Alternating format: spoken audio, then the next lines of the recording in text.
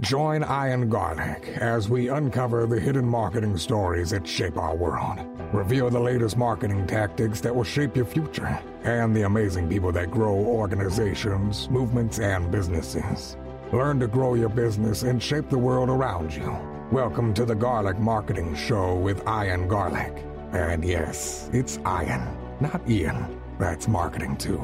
All right, we've got a deep marketing podcast. We're going to talk AI, financial institutions, change, affecting change, the difference between financial anxiety and financial stress, the health toll of financial stress, transforming financial beliefs, IQ versus AQ versus EQ, and which you really need, bridging the gap between education and action, why financial brands what they have to do before they can harness AI, financial problems, why they're not looking for a hero and what you need to do instead, the perspective that will change your financial marketing for the better, and where we can beat AI, the power of the mere exposure effect, the power of honoring attention, not just grabbing it, and all of this with James Robert Lay. James, say hi. Hey, good afternoon, good morning, or good evening, wherever you might be right now.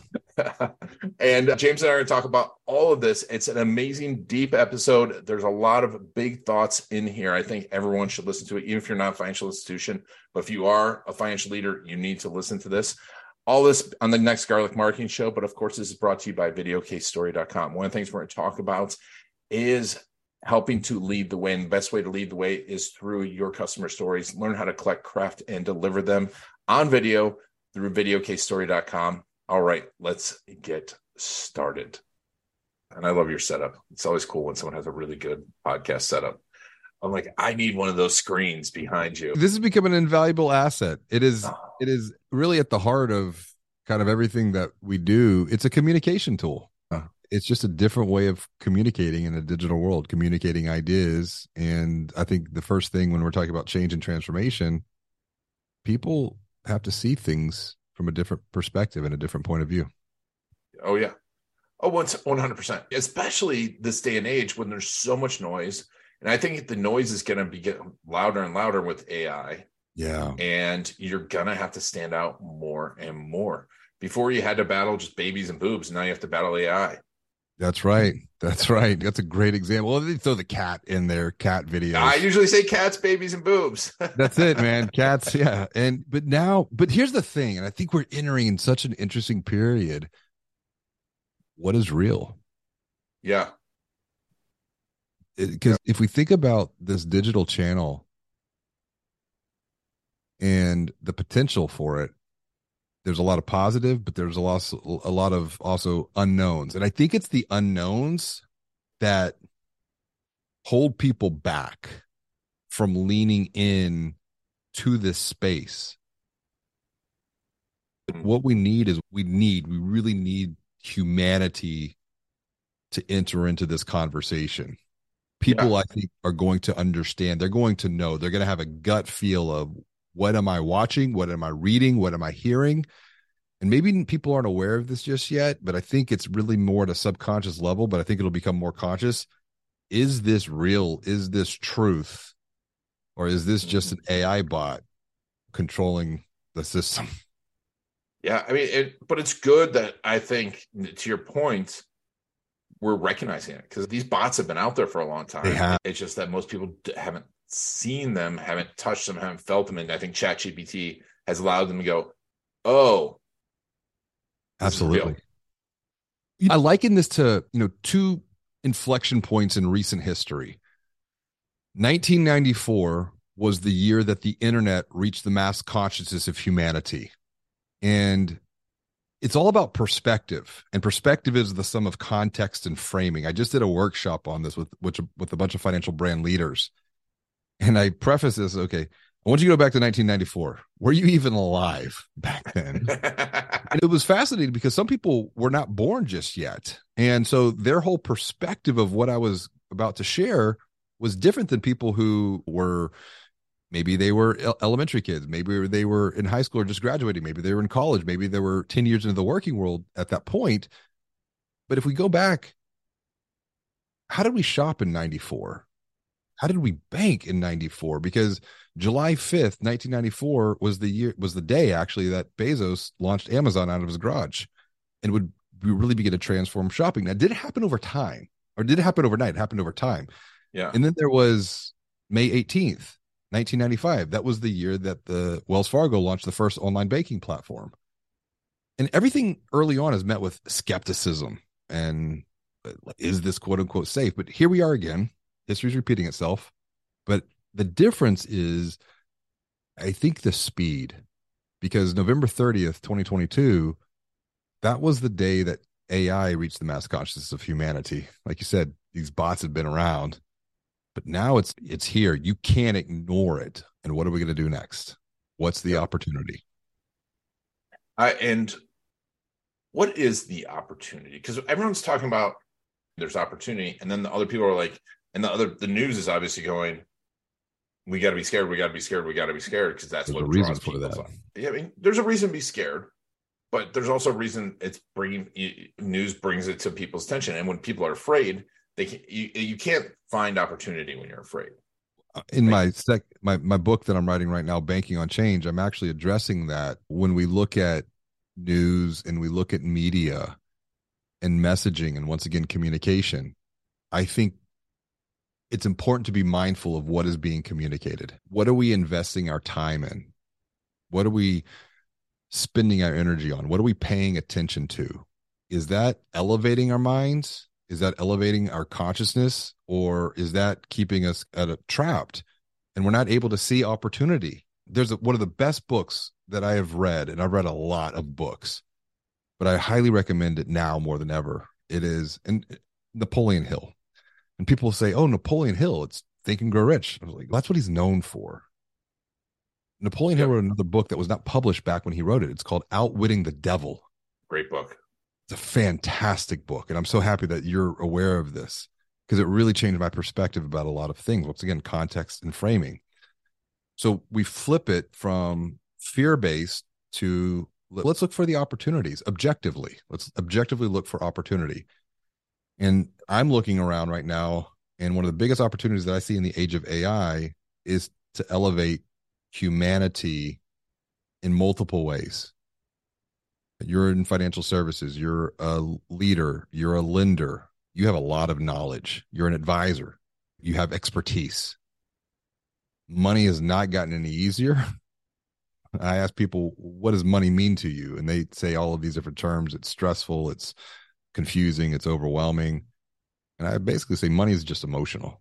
And when we're talking about money and we're talking about finances, and if we think about the emotive piece of money, how are we showing up in people's lives? Yep.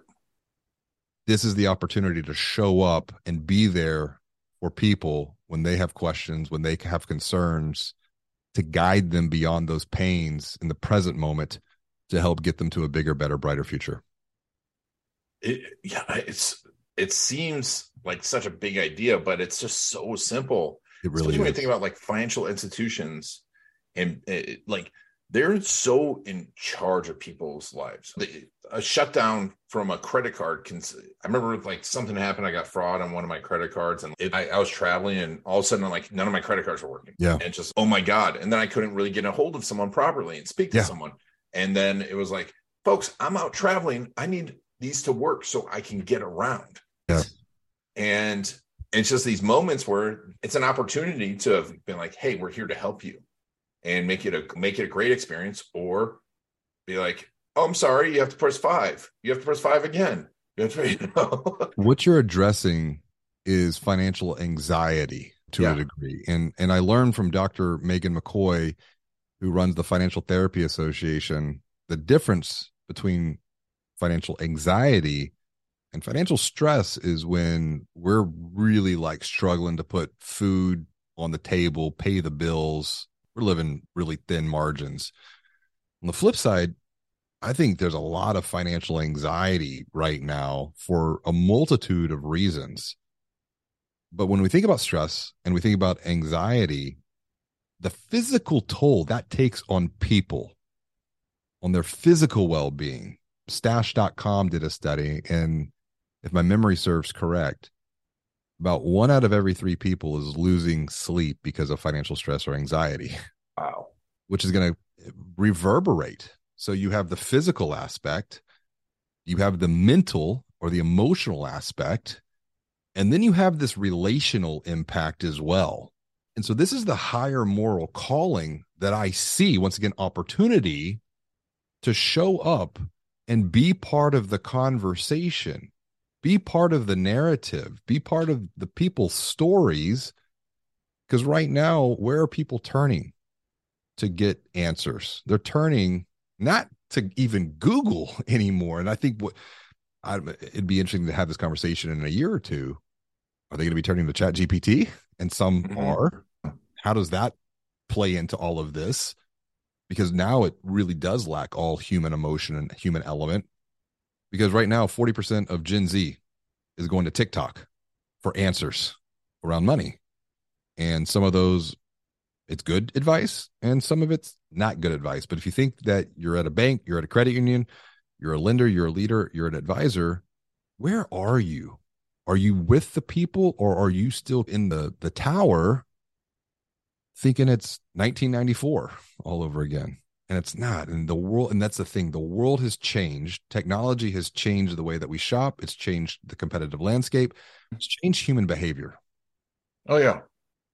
No, it's changed human behavior, but it's provide, like you said, all this opportunity to help. Yes. And I think that's where, because I got into marketing because I'm like, if I love all the social justice stuff and I love to help people, I'm like, if you really want to help people, you've got to affect change in them. And the only way I think that you're going to affect change is through marketing. And not by selling stuff, but by changing their perception of how to do something, what to do something. Great point. Perception, once again, context and framing. And so for the last 21 years, I've been a digital anthropologist studying the intersection of marketing, sales, technology, and human behavior. And when we think about what is marketing and really sales, and when you throw the technology aspect and the idea of quote unquote digital transformation, any type of transformation, digital, brand, cultural transformation, financial transformation, physical transformation, relational transformation, it all comes down to one thing. It's human transformation. Yep. Marketing is human transformation. I'm trying to influence a change of behavior, to go from one brand to another, to make a different purchase decision.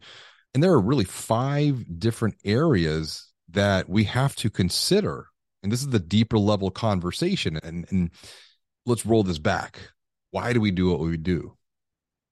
It's our belief system. It's our belief structure. And so when we're talking about things like money, by the age of 7, a person's financial life is set based upon the environment that they grew up in, based upon what they were hearing, what they were seeing in their little worldview. I don't want to use the word I'm a victim of that, because I don't like that victim mentality. But for example, I grew up in a house, modest means, but the number one thing that I remember growing up from my parents, we can't afford it. We can't afford it. Can I have a Nintendo? No, we can't afford it. Can I have a Sega? No, we can't afford it. Can I have this? No, we can't afford it. So that creates this like mental loop. We can't afford it. We can't afford it. We can't afford it. And so how do you transform that? It's belief. You transform the person's belief systems and structures, you're going to transform the way that they think. You transform the way they think because our thoughts influence our feelings so many times. And when we think about behavior, our feelings then influence the behaviors. 95% of our behaviors run at a subconscious level. We're not even aware of that. So that comes back to the idea of thought and belief. You transform the behavior, you transform the day-to-day actions, those stack up and just become habits. So there's this whole kind of going all the way back to the inner person. And over time, this is where if we show up in the social sphere, we can provide a message of help and we can provide a message of hope. But one thing that I have found over the years, hope for so many people must come before they're able and willing and able to receive help. Wow. Yeah. And that is a good point. It has to be hope, but also, I think coming back to your financial views, that this actually frames something different. Because I want to get into this and bring this back to financial institutions, and how they can, I don't want to say train, but it is training. Because if you're changing, like using marketing to change their perception, and you can use AI, I think, to change the perception of how money should be used, you can put them in a much better place. And if you put them in a much better place, they're happier and they're going to remember it. That's the ultimate branding, right? Yeah. Is how you make someone feel. It's Maya Angelou. Everyone's color. I'm like, how are you making them feel? It's interesting you bring up that point, feeling, because when we look at the profile of a financial brand leader, they're very smart. They're very analytical. They're a left brain driven leader, if you will. But when you go to the external side of people and the way that we make decisions, it's emotively driven. So that's what I wrote about in my first book, Banking on Digital Growth. It's this conflict in the mind, essentially, the banker's mind versus the consumer's mind. And the idea of empathy in the age of AI, and really two things. I think EQ, absolutely, but also AQ, adaptability quotient. So emotional intelligence and our ability to adapt our own behavior. When you combine those two together, that's greater than IQ and intelligence alone. And you look at emotion and feeling, to use your word. I've asked this now hundreds of times to financial brand leaders. Please complete the following logical path. I see things differently because of, I think you use the word training, I'll use education. I see things differently because of education. I'm going to think about things differently, right? And they're like, okay, what happens next? 98%, 99% says, I'm going to act different. I'm going to be different. I'm going to do different. I said, really? You believe that? And they said, how many times have you received knowledge and you philosophically know that you need to do something different, but you don't do it different? You're like, oh, I haven't thought about that. Between the thought and the action comes down to one thing. And you used it. You said it. It's feeling and emotion. A person's feeling and desire to transform has to be really, I would say, exponentially greater than their desire to remain the same, stuck in the status quo, or what I call the cave of complacency. And that right there, if we can lean more into that through our communication patterns, we can transform so many lives from a positive perspective. But if we're only focused on the outcome or the behavior, if we're only focused on the education, and that's where I look at in financial services, this whole new lens of coaching being such a critical piece for human transformation in the age of AI for financial services. Oh, I agree. Because also, I don't want to get so deep into the philosophy, but we're social beings and we've lost the real social aspect. Yes, we have social media, but social media is this random coaching versus intentional coaching, where that like social, like, you know, when you had a social group, a family who had monetary and financial values that you saw, and like you were talking about at 7 years old. But if you had a big family like I have, you see a wide berth of it and you're like, oh, I can see the different options. And it was a coaching, but now that's not there. We have one child families. We're all separated. You bring up a very interesting point, because now you're tapping into community. And we have a financial brand that we've been advising for like the last 7 years. And they developed a program that was a communal coaching program, basically, that they brought together people, and their VP of marketing was facilitating this. And she led off with her money story. And it wasn't a pretty one by any stretch of the imagination. But what it did, it was leaning into that uncomfortable situation of her own personal experience of the past and presenting it for other people to see. Wow, she's just like me, where I understand where she was. I'm right there now. That's that empathetic piece of the equation. And I think what was super fascinating in a recent workshop that I facilitated, had all these financial brand leaders. And I said, do you mind if we do something? And we've never done this before. would you be open to facilitating your relationship with money, or would you be open to sharing your relationship with money right now? Yeah. So many financial brand leaders think that, oh, I work in banking, I work at a credit union, I should be fantastic with my money. And so that creates a bit of an imposter syndrome. So like, why? And now you're talking about communicating and helping and sharing other people. So if like inside I'm struggling and I'm battling this, like this conflict of, oh, I can't get my financial house in order. How the heck can I go and give advice and help and hope to other people? The opportunity is you transform your own pain into the power to empower someone else. And so we brought people together. They all work in the industry, and they had this conversation, and no one had ever done anything like this. And so it was everyone Love gave it. us, do you have permission? Do we have permission? They said, yes. Okay. So we're going to go into breakout rooms, and I put everyone one-on-one in a breakout room because it was all done via Zoom, and everyone had maybe 10, 12 minutes just to share. And I'll never forget, I was with another VP of marketing at a credit union up north. And what he shared with me, the courage that it took for this individual to unpack what he unpacked. And he never did this before with anyone. And when we came back to the big room, I asked everyone, how did that feel for y'all? They go, freeing. It was a beautiful experience, man. But it's interesting because there's a lot to unpack there, but you see this in every industry. And for marketing, right? I work with a lot of marketing agencies, and they're always embarrassed about their marketing. And I'm like, but it's really hard to do your own thing from the inside. You can be the best coach in the world and not be you don't have to. Phil Jackson rode the bench, right? He was a good basketball player. He was not, but he's arguably the best coach that there was in the NBA. Absolutely. But I love what you did there, because it's also, those stories are so powerful. That's why we started videocasestory.com, was because like nothing changes people's minds like a story. Like, hey, this person, like you said, hey, this person's like me.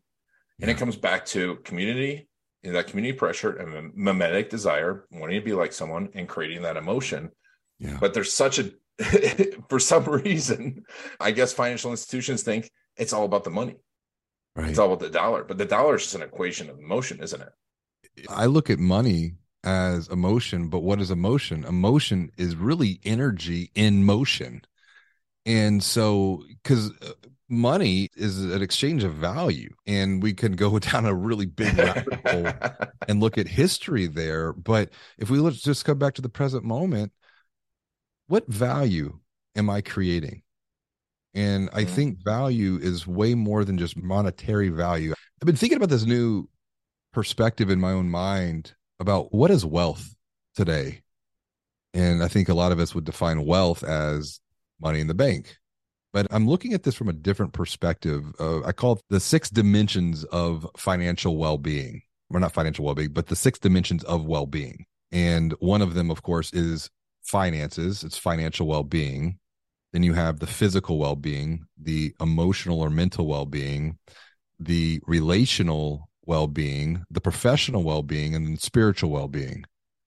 But if we come back and look at just the idea of those 6 different elements, financial well-being and the impact that has on physical, mental and emotional, relational, perhaps professional gets mixed into some of that as well. This is the higher calling. And I wrote about this in Banking on Change about why our purpose as a financial brand must be more than just dollars and cents. We have to put the transformation of people over the commoditized transaction. Yes, I agree. That's, and it, like to the point where you said, it's like, that's, every business is going to have to do that, right? You have to. And so let's bring us back to AI, because I think people are afraid AI is going to do the opposite, but it really can help do exactly that, can it? Absolutely. Absolutely. And when we look at the opportunities of AI within financial services, I believe we can take a more proactive stance in people's lives to provide them with guidance, to provide them with recommendations. A lot of financial services right now is reactive. People wait until they have a problem to reach out to the financial brand, where in reality, Financial brand should be reaching out to the people before there is a problem based upon what we're seeing, activity, etc., so that AI algorithms can help with that. The other is you're a financial brand leader. You have that knowledge, you have that expertise. Let's unlock that. Let's unlock that. Let's capture that. And then let's go and amplify that out into the public square, i.e., the social worlds, TikTok, Insta, Facebook, LinkedIn, because you can really get an exponential multiplier of your own time. This conversation right now, 30 minutes, 45 minutes, an hour of our time, it's going to get cut down. You're going to share it. I'm going to share it. And I think about just our own podcast. I used to have to hop on a plane and be gone 2 days to go speak to 500,000 people to do a keynote. Yeah. I hop on a podcast. We host a podcast, 30 minutes, thousands of people. It's a different perspective. It comes back to something I touched on earlier. How are we investing our time, which is the most precious resource every single one of us has? And so in the age of AI, I think of time as an investment, because time really can be exponentially multiplied, but only if we come back to transforming our beliefs, our thoughts, our feelings, our actions, our behaviors, our habits. That's the key. We have to transform ourselves first to continue to transform the lives of the people that we're helping as a financial brand. And so how do you coach these financial brands in doing that? Obviously, I think that conversation you have with them, it's like thinking about your money, right? Thinking about where it is, but how else are you coaching them to transform? What are the keys to that transformation? Getting them to see themselves from a different perspective of the role that they play in the overall narrative of humanity. And what I mean by that, when we look at the historical context of financial brand marketing, it's extremely narcissistic. And I know that can be very off-putting for some people who have not heard that before. Another workshop I was just facilitating, I was in a one-on-one with the CEO, and I said, tell me why, and this was the question for the larger group, and then we went to breakouts. I said, tell me why I should open an account at your financial brand. And he just rattled off this spiel of we have good rates, and it's our people, and we have all of this fantastic service. And I said, do you mind if I just give you some perspective on that? He said, absolutely. I said, who was all of that about? What did you just talk about? He goes, me, myself, my credit union. And I said, what about the pains of people? Yep. And he just stopped, and I saw it in his eyes. And I said, here's the thing. And this goes back to really, I've spoken at 300 plus conferences at this point over the past 2 decades. And I remember probably it was around 2010, 2011, 2012 time period. I kept hearing this pattern at these events and these conferences from other speakers. You have to tell a better story. You have to tell a better story. I'm like, that's great. What does that mean? Because I didn't know. I'm like, I agree, but what does that mean practically applied? And so I went out and spent about 2 years studying narrative and story structure, Joseph Campbell's work. And really what I found, once again, I'm looking through an anthropological lens, and it's archetypes. There's 7 different ways to tell a story. They all follow a common pattern. Joseph Campbell made life easy for anyone who wants to go down this path. It's the hero's journey, basically. And they're all little modifications of this. And then when you take that idea, if we're talking about ourselves through this light of we're great, we're amazing, we're heroic, and I've heard CEOs say, we want to be someone's hero. And my argument to that is, when you're financially stressed or you have financial anxiety, you have a problem, you have pain, you're not looking for a hero.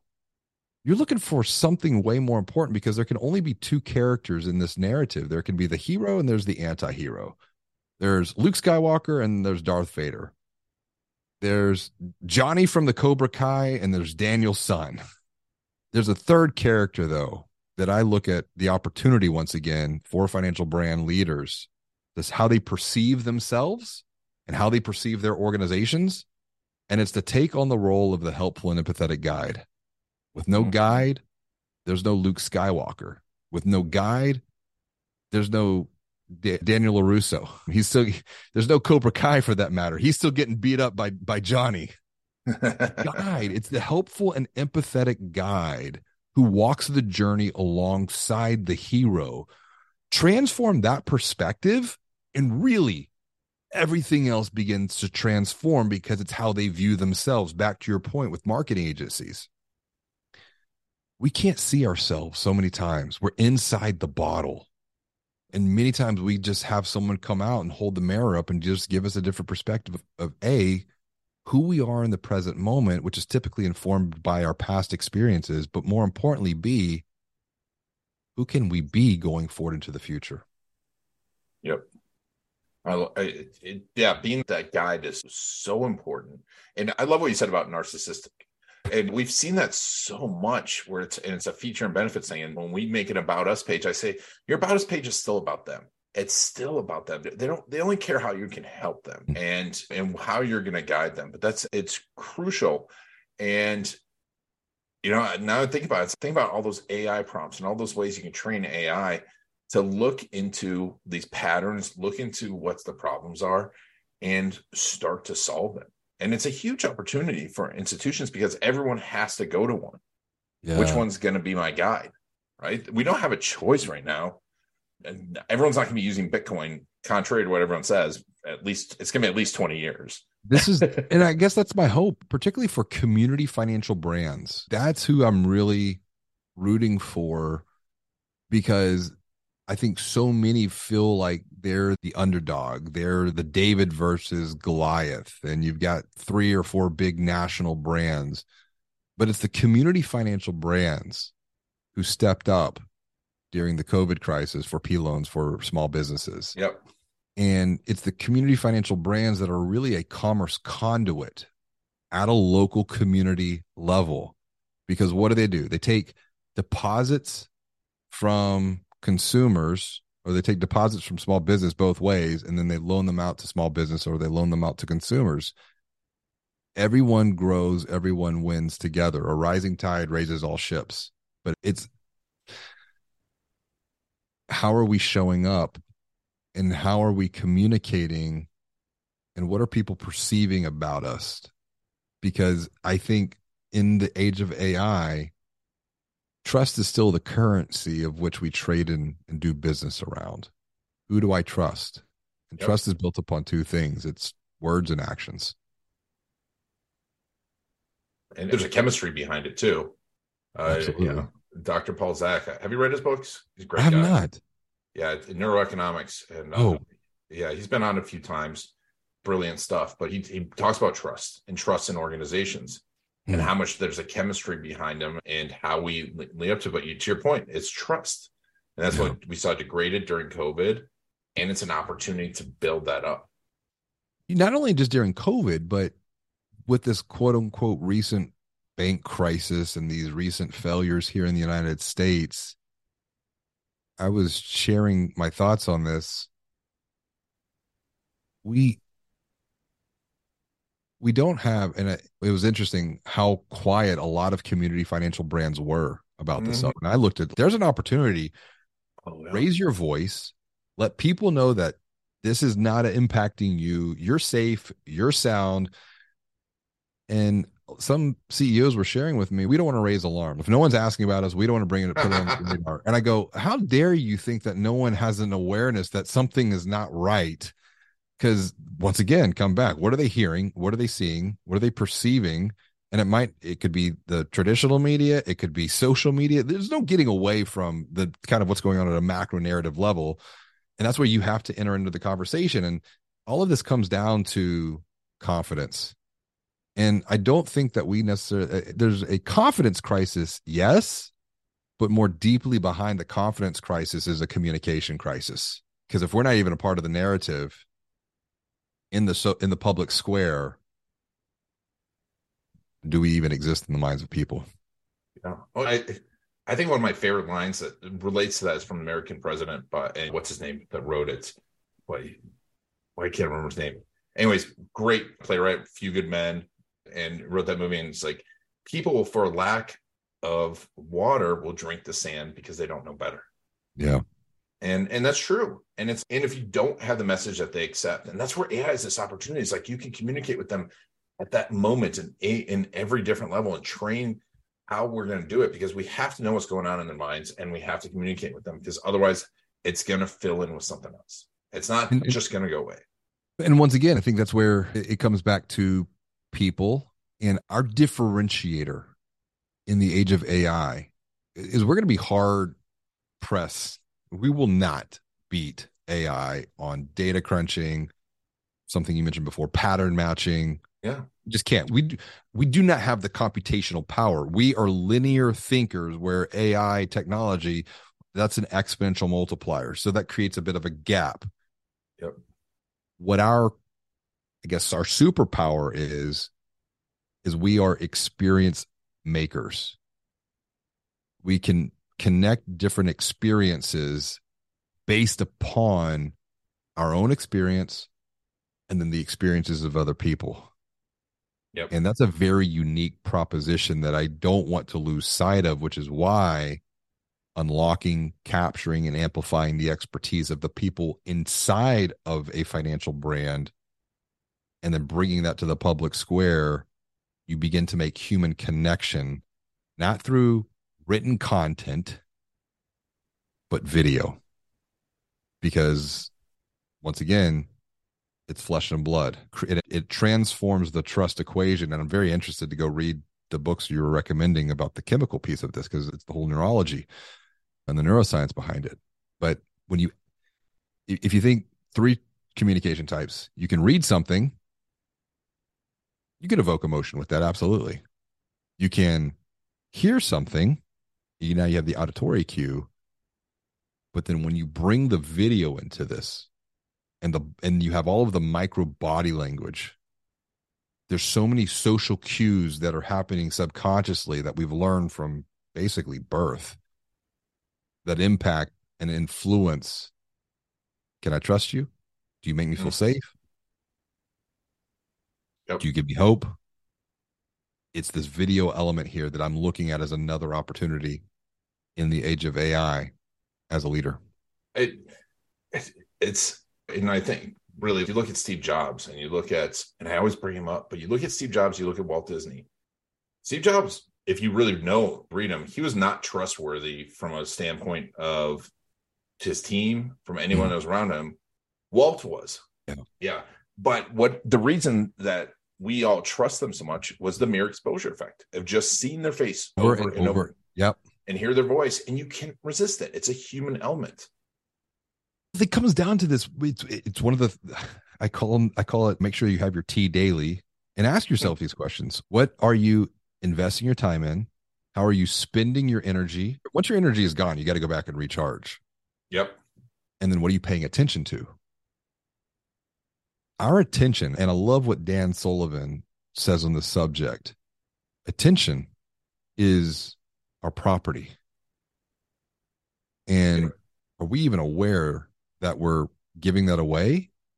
And I tell my team all the time, we must be so grateful, truly grateful for the people that listen to the podcast and watch the videos and put the content out. They have gifted us the most precious gift. They've gifted us their time. They've gifted us their attention, and we must honor that, because in this world full of noise, there's literally a billion other things that they could be doing. But for whatever reason, we got the gift of time and attention from them, and we must honor and respect that. Honor, yeah, because it's not, I love that, because it's not just grabbing the attention. Like Gary Vee talks about it, and a lot of people talk about grabbing attention, which I think is important. Yeah. But then I think that's even more important, honoring the attention. Right? Yes. Because you grab their attention, then you're like, blah, blah, blah, blah, blah, blah, blah, blah, blah, blah, blah, blah, financial jargon. Or you can throw your conversation into ChatGPT and say, hey, can you make this more accessible? This is who my ideal audience is. This comes all the way back. It comes full circle now of how are we perceiving ourselves? Are we looking at ourselves as truly a helpful and empathetic guide to help other people, to pour ourselves into them, even if we might not ever see them, even if we might not ever know them, but to make a positive impact that will reverberate and echo at an exponential rate? Or are we just, I only want to talk to people who want to buy something right now? Yeah. And I think Joe Polish says this best. He says, life gives to the giver. And there's no better time than now to continuously pour into other people through these technology mediums to give far more than we'll ever receive back. I'm going to have to argue with you there because I think Zig Ziglar said it best when he said, "Give anything you want in life as long as you get enough people what they want." That's what I'm saying. I know. I'm just kidding. Same thing. Yeah. No, our growth is a result of the other people that we're helping around us. Yep. But this is the idea, because before we could only impact a smaller sphere. But now, because of the exponentiality of technology and even AI, like I had dinner with someone last night. They flew into Houston. They were wanting to do some possible business. And my wife and we took them to dinner, and someone else joined as well from his team. And he had read the book. She had not read the book. And she was very honest. She said, I haven't read your book yet. It's like, it's okay. Just hurt my feelings. But you know what she said? Her CEO literally loaded the entire book into ChatGPT and summarized it so that she could get an insight into kind of what the overall book was. That's just once again, it's how we think. Our thoughts are what are going to create the greatest value going forward in this age of AI. I'm very concerned for people who associate their self-worth and value with what they do. Because we're so much more than what we do. We're not human doers. We are human beings. And the doing has the greatest potential to become commoditized in the age of AI. And so therefore, we must continuously make space and time to review what we have done, learn through those experiences, and then really critically think about how we can even be even that much better going forward into the next iteration. Yes. That's something we got to start thinking about on a constant basis. Yeah. Because otherwise that's the danger of AI is that you think it's going to take something away from you instead of what is it going to give to you and give to other people. That's exactly right. And from a human perspective, what are we going to have to let go to grow? Yep. What are we going to have to let go in our minds that this activity, this behavior, this habit, this thought, this belief, it no longer can serve us. It got us to this point. Easy to talk about, exponentially harder than to apply this. And I will be the first one to lean in and say, I struggle with some of this. I struggle with letting go of some things because for some reason I have an emotional attachment to whatever that thing is. But I know that for me to reach my next state of growth, I got to let go to grow. You do. And I think that's a great place to end this. This has been fantastic. Let's talk a little bit about your business. Financial institutions, credit unions. What's the best way to engage you if they're ready to make these changes, to adapt, ready to listen to you? You've got an amazing podcast. Tell me a little bit about that. I'd say the easiest thing, get the book, Banking on Digital Growth, Amazon, Barnes & Nobles, anywhere books are sold. Second thing, podcast, Banking on Digital Growth podcast, YouTube. There's a lot to learn there. And then connect with me. I'm a human. I'm not a bot. I hope Connect with me on LinkedIn and that's the best way to just say hello and just connect with me. That's great. That is great. Yeah. We'll put all links to all this in the show notes. That's where we connect on LinkedIn. Comment on a similar post. I'm like, I like what you're saying. Come on the podcast. Let's talk about this. But this has been fantastic. James Robert Lay, author of Banking on Digital Growth. We'll put a link to all of this in the show notes. The Digital Growth Institute, his Twitter, his LinkedIn, his book. James, thanks so much for being on the Garlic Marketing Show. Ian, it's been an absolute pleasure. Thank you so much for having me, and I wish you nothing but the best, buddy. You too. And thank you all for taking James and I on our journey. It's been Ian Garlic and the Garlic Marketing Show. Video. You know it will make you an authority. You know it will get you more leads, better leads that close faster and spend more with you. And video stories will help you be remembered and connect with those perfect clients. The problem is, where do you start? StoryCruise.com is the place to go. It's like a film crew with an S. What's your strategy? Do you do it yourself? Do you hire a videographer, an agency? Do you need an editor? How do you know if they really know your business and how to make videos for business that work? The answer to all of this and more can be found at StoryCruise.com. It is the place to find the latest video marketing strategies, the best gear for your business, as well as videographers, editors, and agencies near you that are trained in video storytelling for business. Go to StoryCruise.com/garlic to get special insider info for listeners of the Garlic Marketing Show, including special access to several of my courses, including my case story course. Go to StoryCruise.com/garlic to get a whole bunch of special offers just for listeners of the Garlic Marketing Show. Whether you're looking for a videographer or to do it yourself, go to StoryCruise.com/garlic to get started today. That's it for the Garlic Marketing Show. If you want to get the inside scoop and the latest techniques, make sure to follow Ian Garlic on Facebook.